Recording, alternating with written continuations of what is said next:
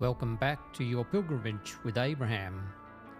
I'm your brother Paul, guiding you back in history on the journey of faith.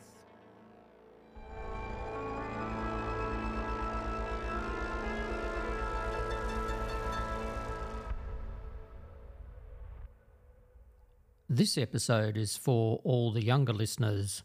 It may surprise you all to learn that more people are listening to this podcast and on the website under the age of 35 than any other age group.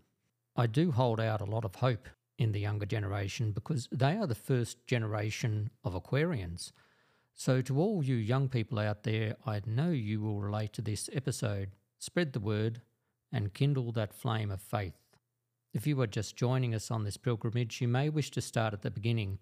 You can search for Abraham, Father of Faith on Spotify, or go to the website at www.pilgrimshub.com. You must first recall that all of this is being written down hundreds of years after the events, so it is easy for the author to construct a text that conveys a message. So to all those who take the Bible literally word by word, who asked Abraham about his vision, and how did that story remain intact word for word when Moses writes it down? The simple answer is it didn't. So many of the events are constructed in a way to convey a secret meaning. Jesus does the same. He used parables. It is simply the way the Jewish writers write, but for authors to construct a story, they do need some facts. To think that the writers constructed a race called the Nephilim out of thin air is also a mistake. Mythology is not about creating something new, rather it is based on something real. And guys, this is why I hold so much hope for your generation, because unfortunately my own and those before are indoctrinated. It sounds like intoxicated and asleep in the comfort of our knowledge. Funny that the tree in the Garden of Eden was just that, and that was not fruit you should eat. Jesus says, unless you become like little children, you cannot enter the kingdom of heaven. Little children are full of imagination and creativity, and sadly we take it away from them, sending them to school from a very young age to be indoctrinated. You don't learn about God in daycare centres. Oddly, evil never rests, and you will now be confronted with all manner of sexual preferences and more. I always like to tease kids and parents these days. Just a little, just to get a reaction when they are playing with dinosaurs. Some little boy might show you one and say, "Look, it's Tyrannosaurus Rex." And I'll reply, "Yeah, it looks like a dragon, doesn't it?" Parents or children, many then claim there is no such thing as dragons, to which I reply, actually there is no such thing as dinosaurs. Before you all think I'm wrong, check it out for yourself. Remember, whatever I have told you about words and their meanings, dinosaur as a word started its use in the mid-19th century, but dinosaurs had been around millions of years ago. Maybe that is the case, but the word comes from Latin, and before that Greek, meaning terrible, denios, lizard, saurus.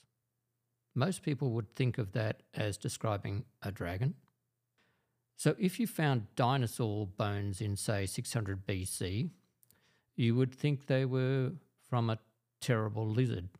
The Greeks did have dragons as well, and that is where the real mythology comes in.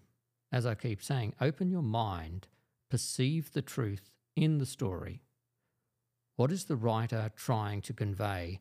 And then watch how the world will come and try to steal away the meaning and replace it with learning or knowledge.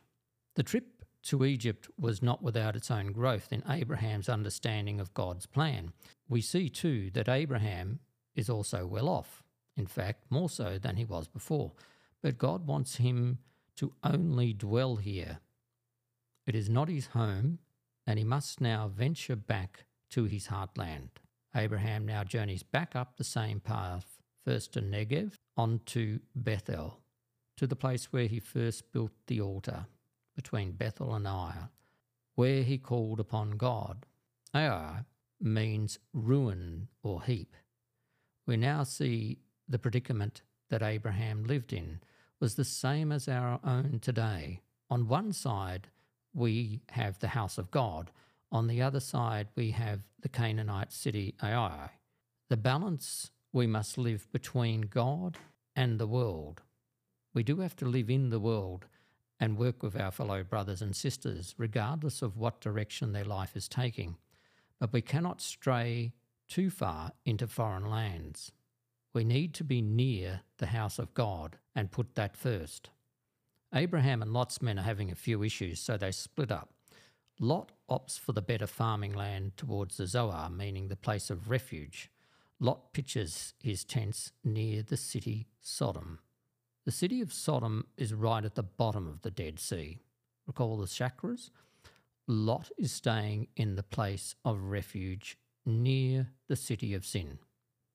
Most people think of this sin as sodomy, but all sin of the lower region is really the issue here. It is also worth noting that in the text, the reference to the sin of Sodom is often referenced with the city's unwillingness to look after outsiders and did not welcome newcomers. Instead, they wish to take advantage of them. Constantly living in sin will only make one selfish, and although we may be prosperous, we will neglect our duty towards all others. At this time, a king Sheldarama from Elam, modern Iran, rose up and together formed an alliance. This kingly alliance enables them to defeat the Rephaim, Zuzim, Ammon, Horites, and Amorites. The kings of Sodom and Gomorrah and some other regional kings went out to fight them. They were overcome and ran to the hills. Others fell into bitumen pits in the valley of Siddim. The sin of these cities is so depraved, this bitumen, just like building a dam, forms a base for the Dead Sea. King Sheldarama and his followers loot the area and in doing so capture Lot and his family and head off. Abraham, we are told, gathers some 318 men and in the night attacks this king's army and rescues Lot. Not likely, given the numbers of the armies he was fighting against. But for some, the full story of what happened seems even more improbable.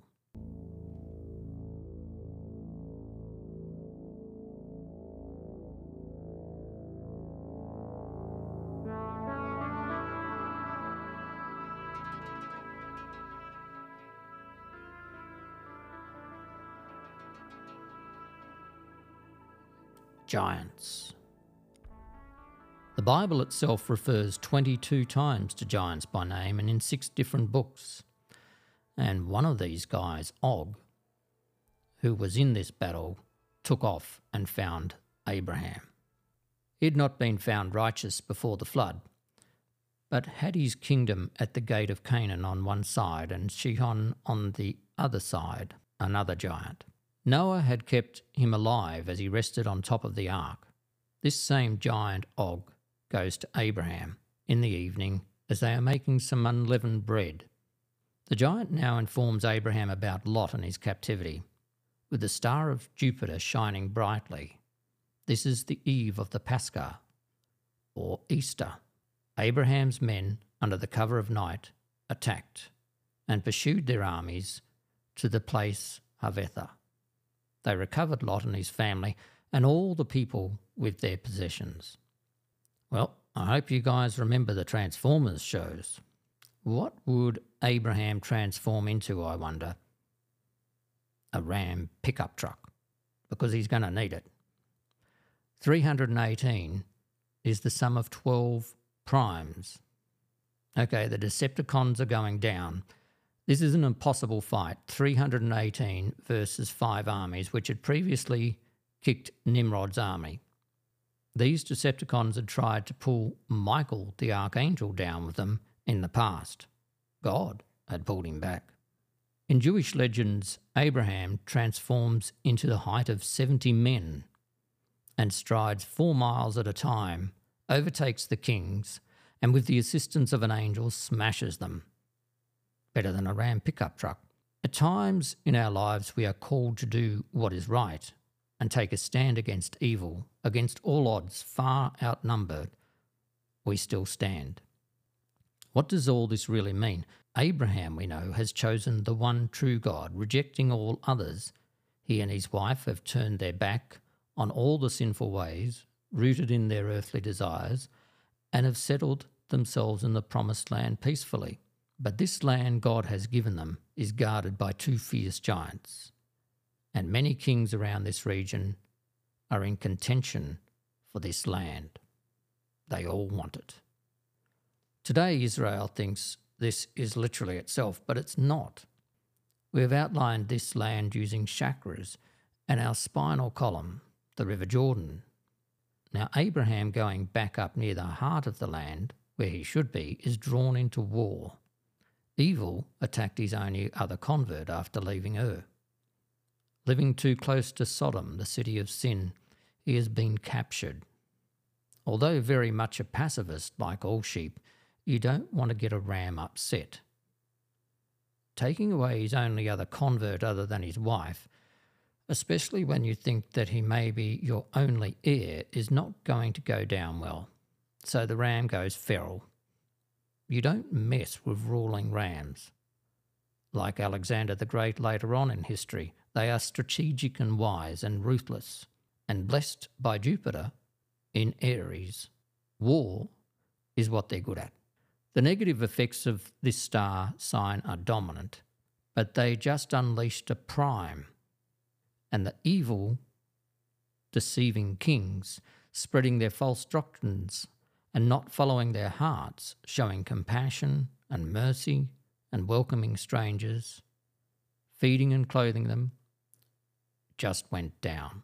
The king of Sodom and the other kings rode out to meet them on the king's racecourse. Among these kings was King Melchizedek. He was the king of Jerusalem, a Shemite priest, and he brings forth bread and wine. This priestly king ministered to before the god of Eloah, Ilaha. From here we get the first Last Supper symbols, also at Easter.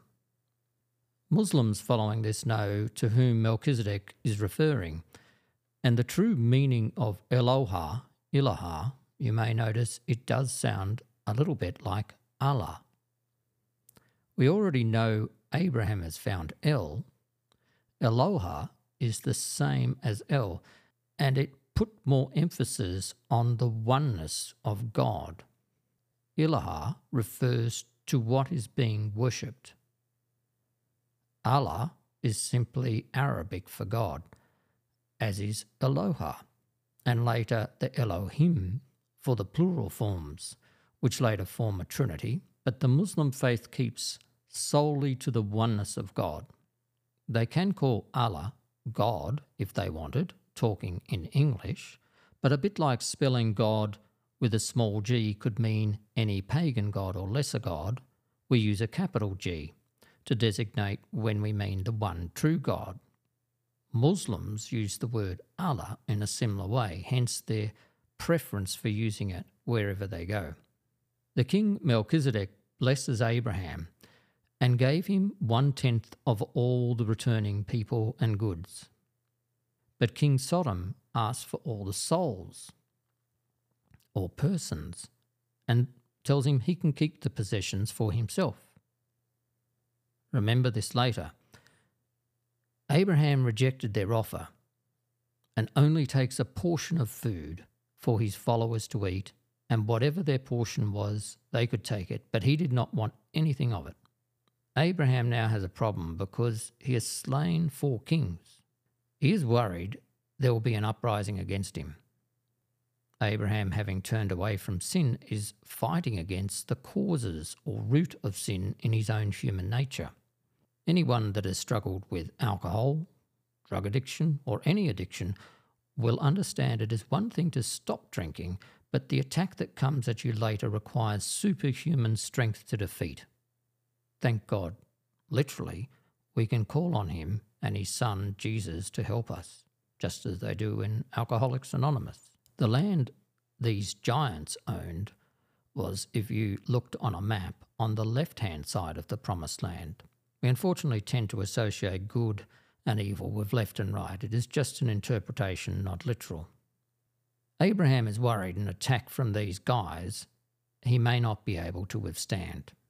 It is very tiring physically and mentally overcoming the root of evil in our lives.